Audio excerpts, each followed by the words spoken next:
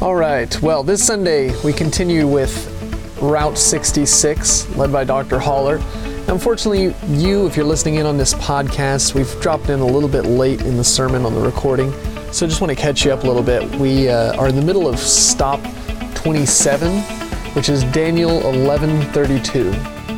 Daniel 11:32 in the King James Version says, "And such as do wickedly against the covenant shall he corrupt by flatteries, but the people that do know their God shall be strong and do exploits," or be strong and do great exploits. And it is part of your covenant that not only will you know God, but that by knowing God, you will be strong. You will be made strong in Christ, and you will do exploits. Knowing God is part of your covenant. Strength is part of your covenant.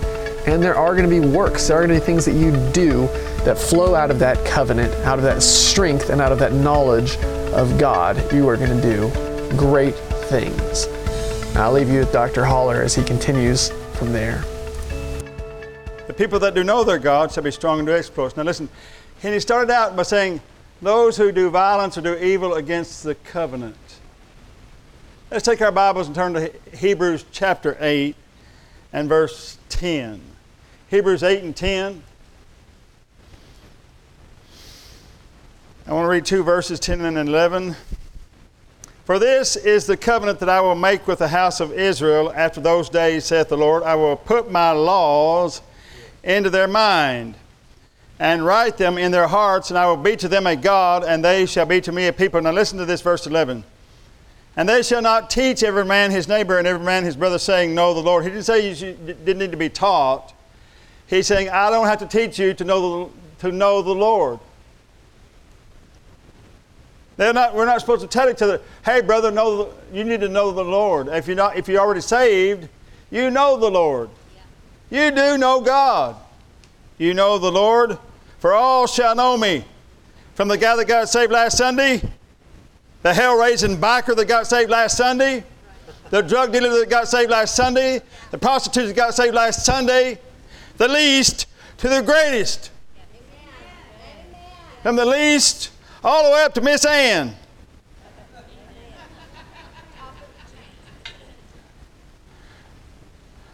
From the least to the greatest, everyone shall know me. Now let's admit, some may know him a little better than others, having spent more time with him in the quiet place.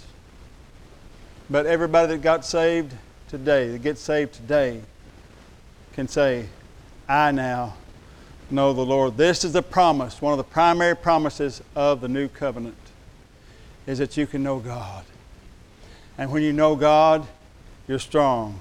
And when you're strong, you do exploits. And when you do exploits, you chart your course for your future. Glory to God. Somebody say amen. Somebody else say that better, amen. Let's say it together. I've got a confession for you. Let's say it together. I know God. Knowing God has made me strong. And I will do great exploits. And I do know where I'm going. Glory to God. Hosea chapter 2. Milepost number 28. Moving along. Going down the highway toward California.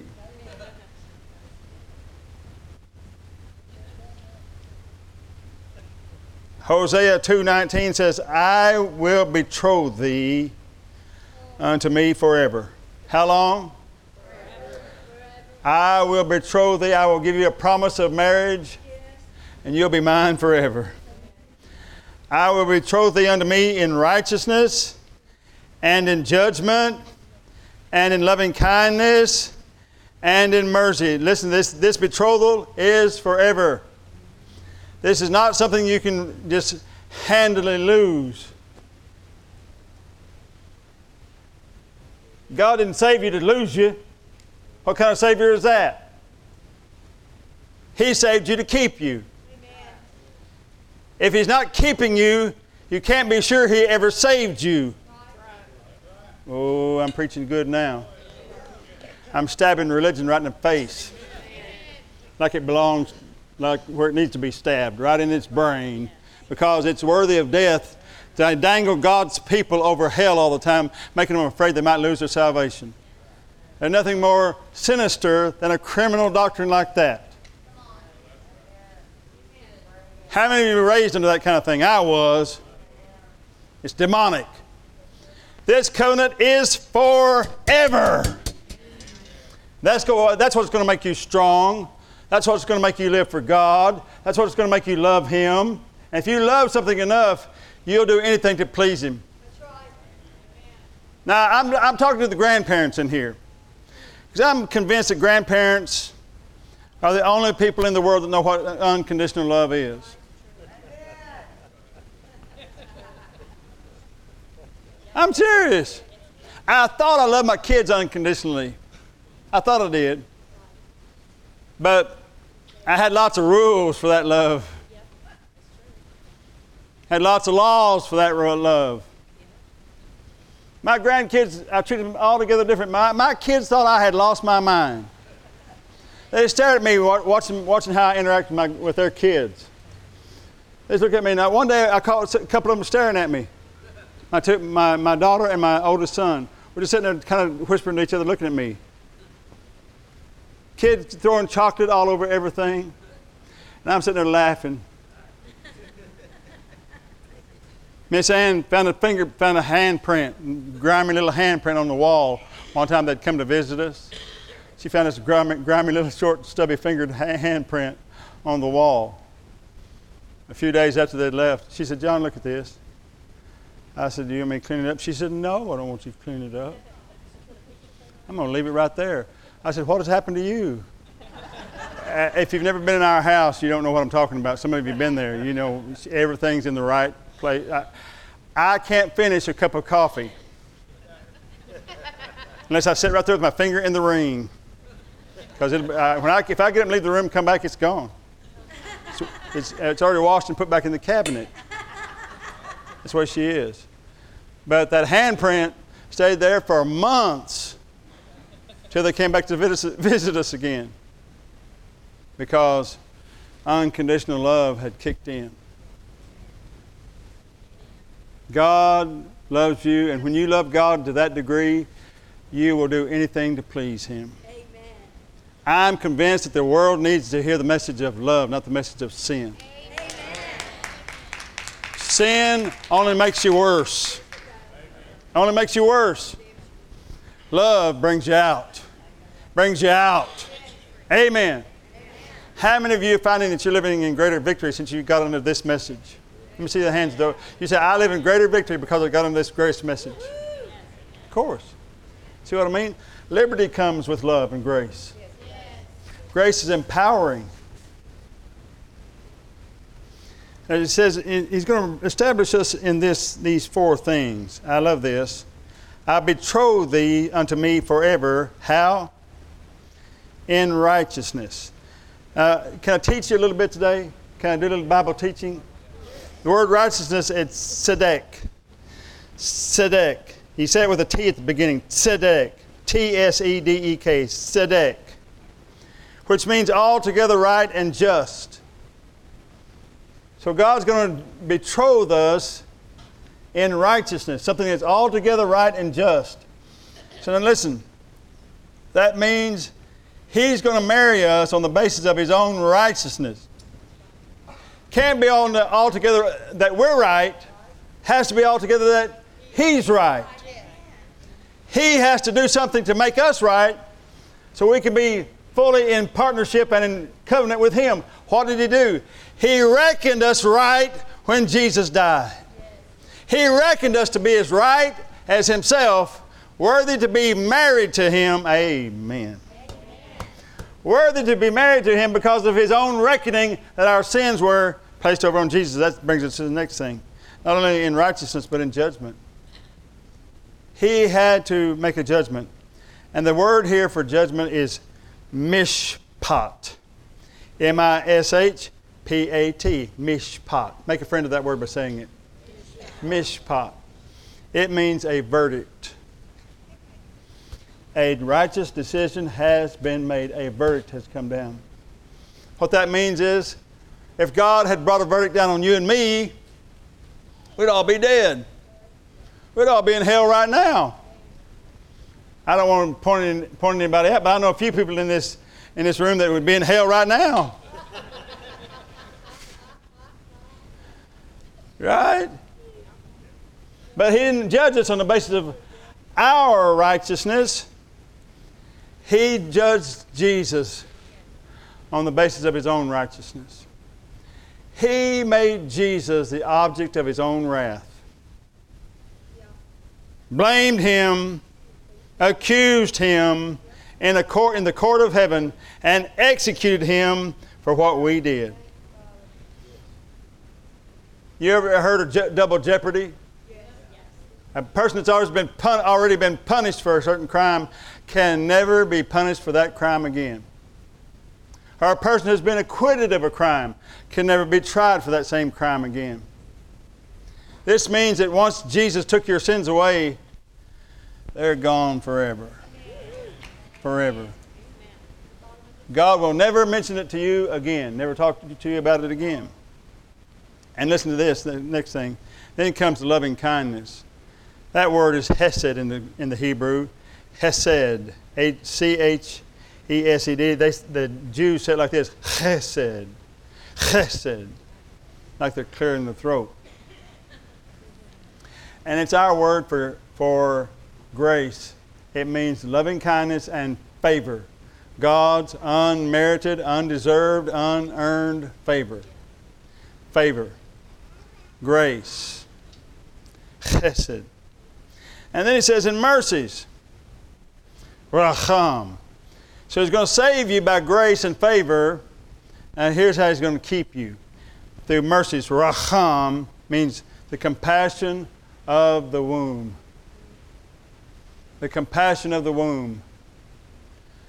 How many of you women have been expecting a child before? Let me see your hand. What do you think about all the time when you're pregnant? The baby. That's all you think about is that baby that you're carrying in that womb. You can't put on your clothes without saying, uh-oh, there's a baby in there. Amen. Making room. Got people making jokes about you swallowing a pumpkin and everything like that. How cruel. The cruelty of it all.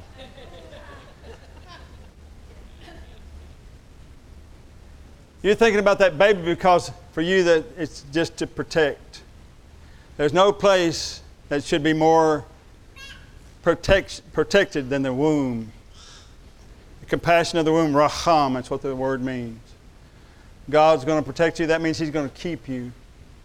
God doesn't believe in abortion. He's not going to cut you off. He's going to keep you safe. Amen. This is good news today.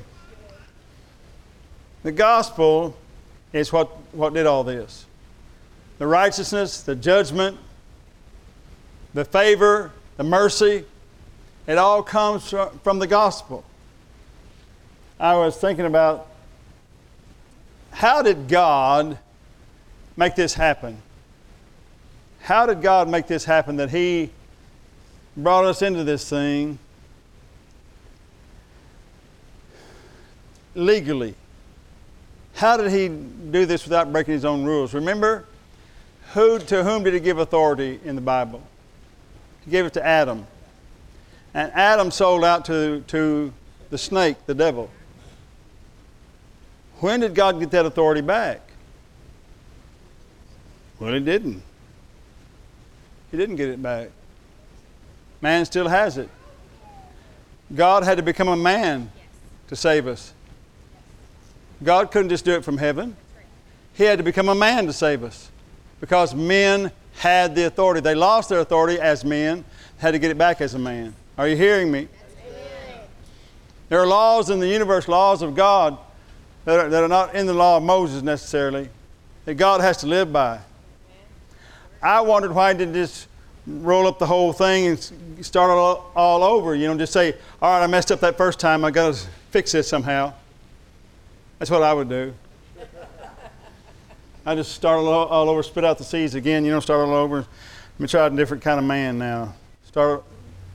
Just start over. But God couldn't do that because he has to live with himself for eternity. And if he lost the battle, he'd have to live with himself for eternity with a loss on his record. I don't know if you know anything about God, but he didn't lose. He's worse than Michael Jordan. He doesn't want to lose. Ever. Ever. Never, ever lose. God doesn't lose. So he found a way to win. And he knew that if he became a man, amen, he could win. He won it back in Jesus. When Christ died for our sins according to the Scriptures and was buried and rose again the third day according to the Scriptures, he took away everything that man lost in the garden. He took away the sin and everything that sin let in. What were some of the things that sin let in? Sickness, disease, failure, depression, name it. Poverty, fear. Everything that's wrong with mankind, violence, everything that's wrong with mankind came in when man sinned. And Jesus died to take that all away. Give us a right to live above it all again in faith. So how did God get the door open, though, for him to do this if he didn't have authority? Some of you know, some of you have been here on Wednesday nights. One day he said to Abraham, Abraham, you have a son named Isaac, a miracle son, a son of our covenant. I want you to take him up on Mount Moriah and sacrifice him to me there. Abraham said, yes, sir. Yes, sir. He didn't pray about it. He didn't get counsel from 5 or 6 people. He didn't tweet it. He didn't wait till it had 500 likes. If we get 500 likes on this, I'm going to do it, Lord. No. He just went and did it. Just went and did it. Obeyed God. Walked by faith and obeyed God. Took that boy up on Mount Moriah. Mount Moriah is where? Anybody know where that is today? It sits under the city of Jerusalem. Jerusalem is Zion, Moriah, and Mount of Olives. 3 hilltops. The temple is Mount Moriah.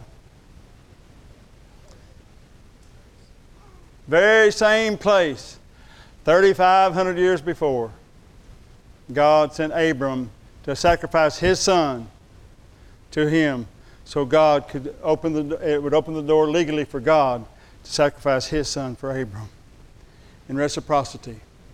The laws of covenant demand reciprocal action. Are you hearing me? There's never been a wedding that I've ever attended, and I've done 240 weddings, something like that.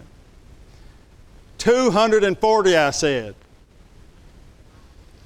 240 weddings I've done. I know how to do them. I hold the book for everybody's sake, but I know I've got it all memorized. 240 weddings. And I've never once ever seen the guy make all the promises and the girl not have to make any promises. Amen. I've heard them both make promises. He makes his promises, she makes her promises. They all make promises because it's reciprocity in a covenant. I will. I promise. That's how covenants are made. Amen. God made covenant with us. He promised us. The religion does it this way.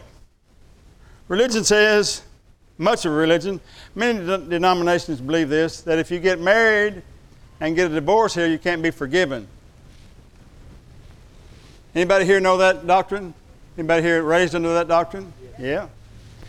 They say the only unforgivable sin apparently is getting a divorce and remarrying. They don't believe that you can ever get out of your marriage relationship here. But they believe that if you sin a sin, God can unmarry you just like that. So God requires them to live to a higher standard than what He's willing to live to Himself. What kind of unjust God is that? It would make people live to a higher standard than He's willing to live. You see how hokey man's religion is?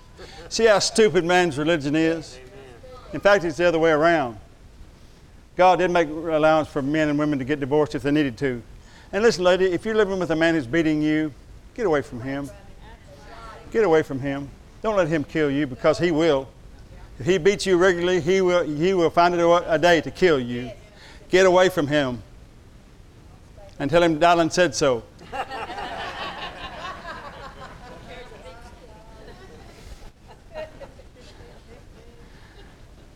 It's right the opposite. God's not divorcing anybody. That's His standard. Amen. It goes on, the story of Moriah. God sent a ram up there and got his head, his horns, caught in a thicket of thorns. Genesis 20, thank you. Genesis 22. I didn't say that. Now here's a ram, here's a sacrificial ram with his head got thorns, got a crown of thorns on his head. You hear it? He became the alternate sacrifice for Isaac when Abraham took the knife, and in his heart he saw that boy dead. And just before the act was committed, God, the angel said, Abraham, Abraham, what? Boy, you sure show up at a good time, I'll tell you right now. I already saw him dead. I already had it done. He said, I know I had to take you that far to open the door for me to kill my son for you, to sacrifice my son for you. It goes on. The story goes on about this place on Moriah. 1 Samuel 17, little David shows up on the battlefield, and you know what the story is. He's all by himself with a sling and a stone. This big bully named Goliath out there and is bellowing up from across the brook, saying, send me a man! He wants the big man, Saul. But Saul's not going out to fight him. Send me a man! So God sends him a teenage boy. What? The giant couldn't believe his eyes. What is this? David, and the Bible says David is running toward him. Running toward him. Can't wait to get this fight going, man. He ran toward the fight with that sling. I'm going to take you out, big fat guy. I'm going to take you out. Go lieth down. And he did lie down.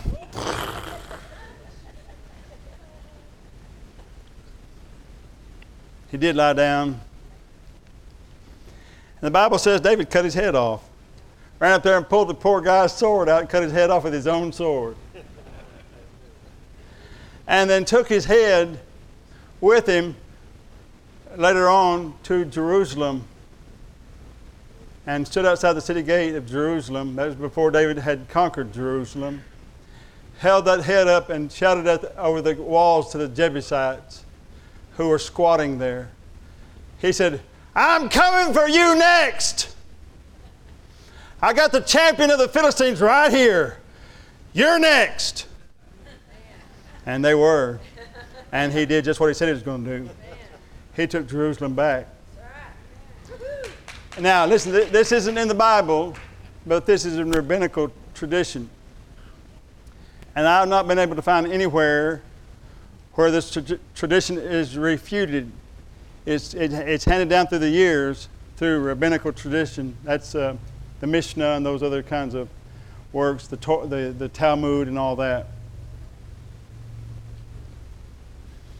They said that David took that head and buried it just outside the city gate of Jerusalem. Buried that head. And they said the place was called the Hill of the Skull. Golgotha was once called Gol, the hill, Goliath. Golgotha used to be Gol Goliath. The hill of the skull. The very place where great King David won the victory and the deliverance for his people that day by burying that enemy's skull there. God took Jesus right back to that same place and won deliverance for the whole of mankind. Glory to God. Glory to God. The hill of the skull. That doesn't sound so macabre, does it? It sounds kind of like some place you'd want to celebrate. It's a victory thing, the hill of the skull. No details have been left out for your deliverance. I said no details have been left out for your deliverance. God covered it all for you. I called my daddy one time, who was a guy that could fix anything. I mean, he could fix anything. He was a farmer, a poor farmer for much of our lives. So he had to fix everything with duct tape and baling wire.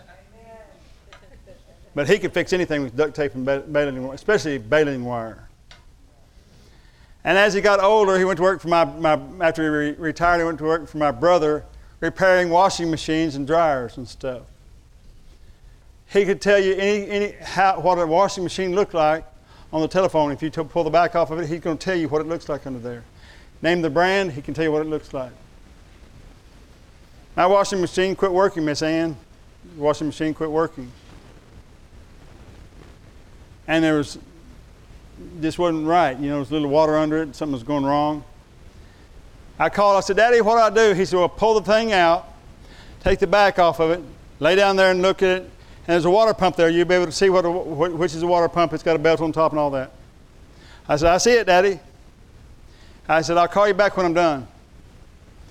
He told me a few things to do.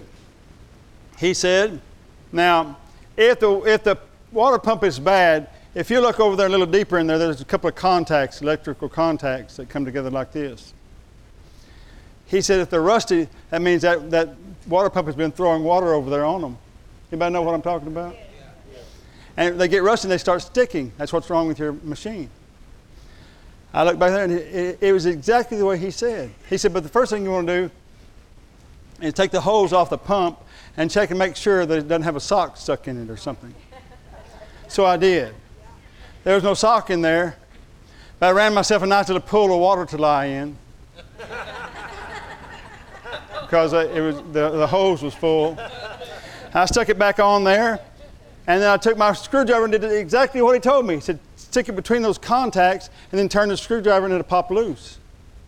He said, then you can put a little WD-40 on it and oil it up and it'll be fine. So I stuck that screwdriver over there. Oh, that hurt. Oh, that hurt. Oh, it hurts right now just telling you the story. Because I was laying in water and it burned me from my nose to my toes.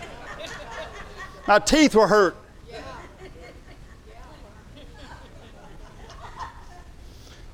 But the washing machine started working. I said, man, it's a tough thing you got to go through to get these washing machines fixed. I wonder if that happens to everybody. I put it all back together and I called my dad. I said, I got it fixed. He said, well, I told you. I said, yeah. But Daddy, you left out one important detail. He said, what's that? You forgot to tell me to unplug the washing machine. My daddy said, well, dummy.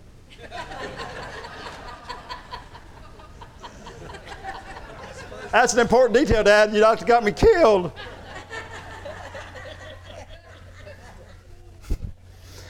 God has left out no details for your deliverance. I don't know how I got loose from the thing, but thank God I did. Milepost 29, Joel 2:28, and we're almost done. Joel 2:28. One of my favorite passages of Scripture in the Bible.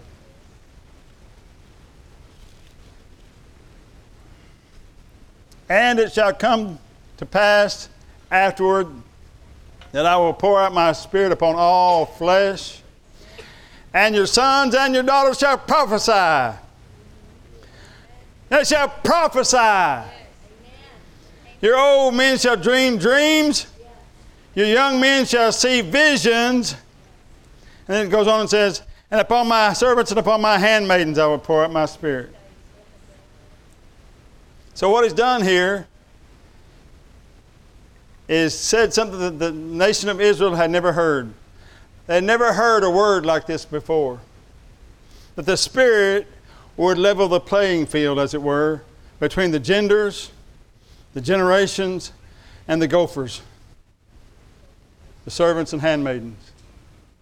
The genders, the generations, and the gophers. He makes us all the same in His mind. The great and the small are no different to God. He will give His Spirit to anybody who will believe Him for it. No matter your station in life, no matter your background, no matter how bad you've been, no matter how good you've been, this God takes you in just like you are and will fill you with His Spirit. Amen. This comes from Acts chapter 2. This is culminated in Acts chapter 2 and verse 16. Could I get Acts 2:16 up there? 16 through 20. Acts 2:16 through 20, and I want to read it with you. But this is that which was spoken by the prophet Joel. This is that.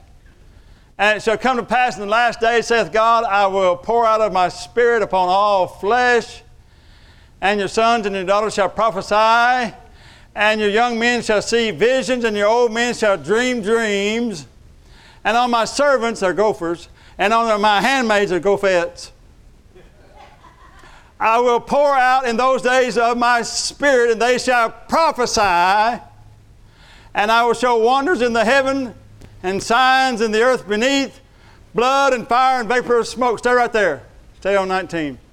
Blood and fire and vapor of smoke.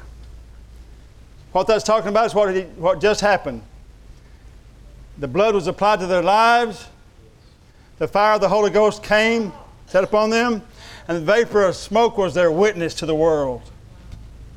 The reason you know there's a fire is not because you see fire, because you see smoke. You are the answer to blood, fire, and the vapor of smoke. The blood of Jesus applied to your sins, the fire of God living in your heart through the Spirit, and the testimony being that of the smoke. That's good right there. It's good to understand the Bible for a change, isn't it? Let's read on. Verse 20. The sun shall be turned into darkness, and the moon into blood before that great and notable day of the Lord come. Listen to this. This verse 20 is talking about something extraordinary. It's talking about you and Jesus. It says this is not the great day of the Lord. This is going to happen before that great day. Sun shall be turned into darkness, moon turned into blood. Yes. Sun and moon. Sun and moon. What is that? I'll tell you what that is. Joseph had a dream. He had a dream of the sun and the moon and the stars bowing down to him. Made Jacob mad. Jacob said, your mother and I get the stars bowing down, but your mother and I too. He knew that the sun and the moon were the man and wife. Your husband, Jesus, was turned dark. He became death for you. And you, the moon, the bride, covered with blood. That's all this is saying. That's all it's saying. This is going to happen before that great day of the Lord. When Jesus became dark, the lights went out in heaven. That day He died. He became sin for us. He who knew no sin, that we might be made the righteousness of God in him. The blood applied to you, the sun and the moon. Amen. Think of it. Joel says this. Our milepost for Joel is at 29. Milepost 29, I believe it is. Is it? Milepost 29 is all about you now don't just have the Spirit as a visitor. You possess the Spirit of God. Not just our visiting friend, but a gift that belongs to you. You not only belong to God, as you hear all the time. You hear people try to make us be faithful by saying, you belong to God, your life is not your own. All right, I get that. But hear me. His life is not his own either. He belongs to me. He gave me his Spirit as a gift. And if he's my gift, I use it like I want it. I use him like I want to. He said, whatsoever things you desire when you pray, believe that you receive them and you shall have them. He didn't say believe that you receive whatever he wants you to have. He said believe that you receive what you want. That's what the Bible says. And the reason that's right is because his Spirit is in you now. Got to get over the idea of separation between God and man. That day is over. God now lives inside your heart. You are the temple of the Holy Ghost. Amen. This is the major difference between the covenants, the old and new. The Spirit has come to take up residence in us. Take up residence in us. And that makes you strong and do exploits again. That's another avenue for exploits. I'm going to finish with this story. Some of you have heard this story. This is the reason why Miss Ann gets attacked from time to time like she has been. The reason I get attacked, the reason you get attacked is because you're dangerous to the devil. That's right. Paul got attacked all the time, but he had his faith that helped him overcome. Amen. Faith helps you to overcome. Amen. Faith makes you an overcomer. Amen. Doesn't mean you're not going to get attacked, but you have a way out. Amen. There's always a way out for the believer. There's always a way to overcome. We were driving down the highway one day. Some of you heard this story, but you need to hear it once in a while. With a friend of ours who was a trained paramedic. But he wasn't working as a paramedic. He just had the training. Driving down the highway, and we looked over there, and there was a car jacked up on the side of the road. One of those bumper jacks, you know the old kind of clickety, clickety, clickety, clickety, click, click, click, click. Precariously lifted up there high, and right out facing it was a guy lying on his back with his feet toward his car, just lying there. And a couple of women standing beside him going, ah! Terrified. This guy we were with, his name is Jim. He pulls over real quick, says, looks like a heart attack, I got to stop and help. Render aid, So we all jumped out, and he's rendering aid. It's doing no good. This guy's dying, turning bad-looking colors. I knelt down on one side beside Jim, and I've got the guy by the hand, knelt down on my one knee, and I'm kind of praying a quiet little prayer. Not a Pentecostal prayer at all. I don't know what was wrong with me that day. Then I'm praying and saying, oh God, help him. I've never really touched a dead guy before on the road. I don't want this to be the first. Help him, Jesus. Help him, Lord. That kind of prayer. It was going no higher than my head. And this guy starts to really be in trouble. And Jim says, I'm losing him. Whispered real loud, and the women heard him. By this time, there was 5 or 6 other cars stopped. There's a crowd of people standing around. Miss Ann's on the other side, and she heard it too. She heard him say, I'm losing him. She slammed both hands down on that guy's chest, just about knocked the guy out of the way. And she screamed, no! You're not going to die! I command you to live in Jesus' name. Death, take your hands off this man. That's right. And I'm telling you with my hand up. that guy took a breath. And color came back into his face. I went, and Jim looked at me and said, I think he's going to make it. I stood there looking at her thinking, I don't think he's got a choice. I never saw anything like that. Now, she wasn't raised with miracles. She wasn't raised in that kind of setting like I was. But she'd been reading a book about Smith Wigglesworth. If you've never read anything about Smith Wigglesworth, it'll change your life. Apparently, it'll change your wife. Changed mine. Made her a miracle woman. Now, everybody I know calls for prayer. Because this power that is resident in us. In fact, I have people call the house sometimes. If I answer the phone, they ask for Miss Ann. I had a guy, before she was a pastor, I was a pastor of the church. I had a guy call one day, and I answered the phone. I never answered the phone, as y'all know. Hello. Oh, Pastor John. I said, what can I do for you, brother? He said, well, I was hoping to talk to Miss Ann. I said, well, she's getting dressed for church. He said, yeah, I'm not going to be there this morning. I just wanted her to pray for me. Hang on.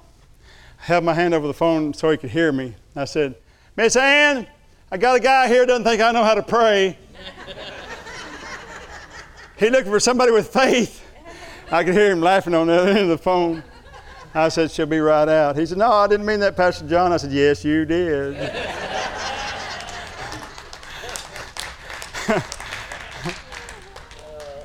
She came out there and prayed for him, and everything's all right. Let's pray together. Father, we thank you today for your kindness and grace to us.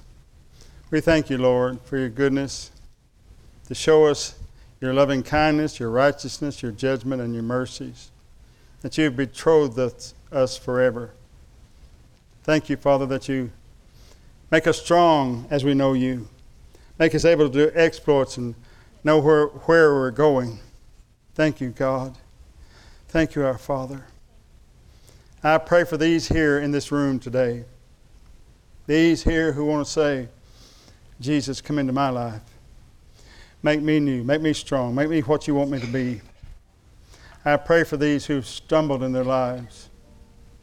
I pray that the Holy Ghost will reveal himself to them so they can be born again, so they can come to know you in the full, free assurance of salvation. Bless them in Jesus' name. With your heads bowed, I want to ask you a couple of questions. Are you sick of living like you have been? Or would you like a change? You can change today because Jesus knows how to change you. Yours is not about changing you. Yours is about changing your focus of faith, your focus of your trust. Stop believing in your own ability to do good and believe on Jesus. He'll change everything for you. If you're here today and you say, I want a new start. I want to be saved. I want to know Jesus. I'm not sure if I died tonight I'd go to heaven, but I want to. I want to know him like you know him, like this message I've heard today. Would you raise a hand and say, that's me, pray for me? Just raise a hand and say, that's me, pray for me. I'm not going to have you come forward. God bless you. God bless you. God bless you. Let's all pray together for these who've raised their hands. Pray with me. Dear God in heaven, we come to you in Jesus' name. I'm asking you, Lord, for my soul, for my spirit, for my body to become yours. I believe Jesus died for my sins. I believe he was buried. And I believe he rose again the third day. And I trust you now, Jesus, to take away my sins as I receive this reconciliation, this forgiveness. And I believe on the basis of your word that I confess that Jesus is Lord, that now I'm saved, and that I will never be the same. I'm going to heaven in Jesus' name. Amen. Amen. Praise God.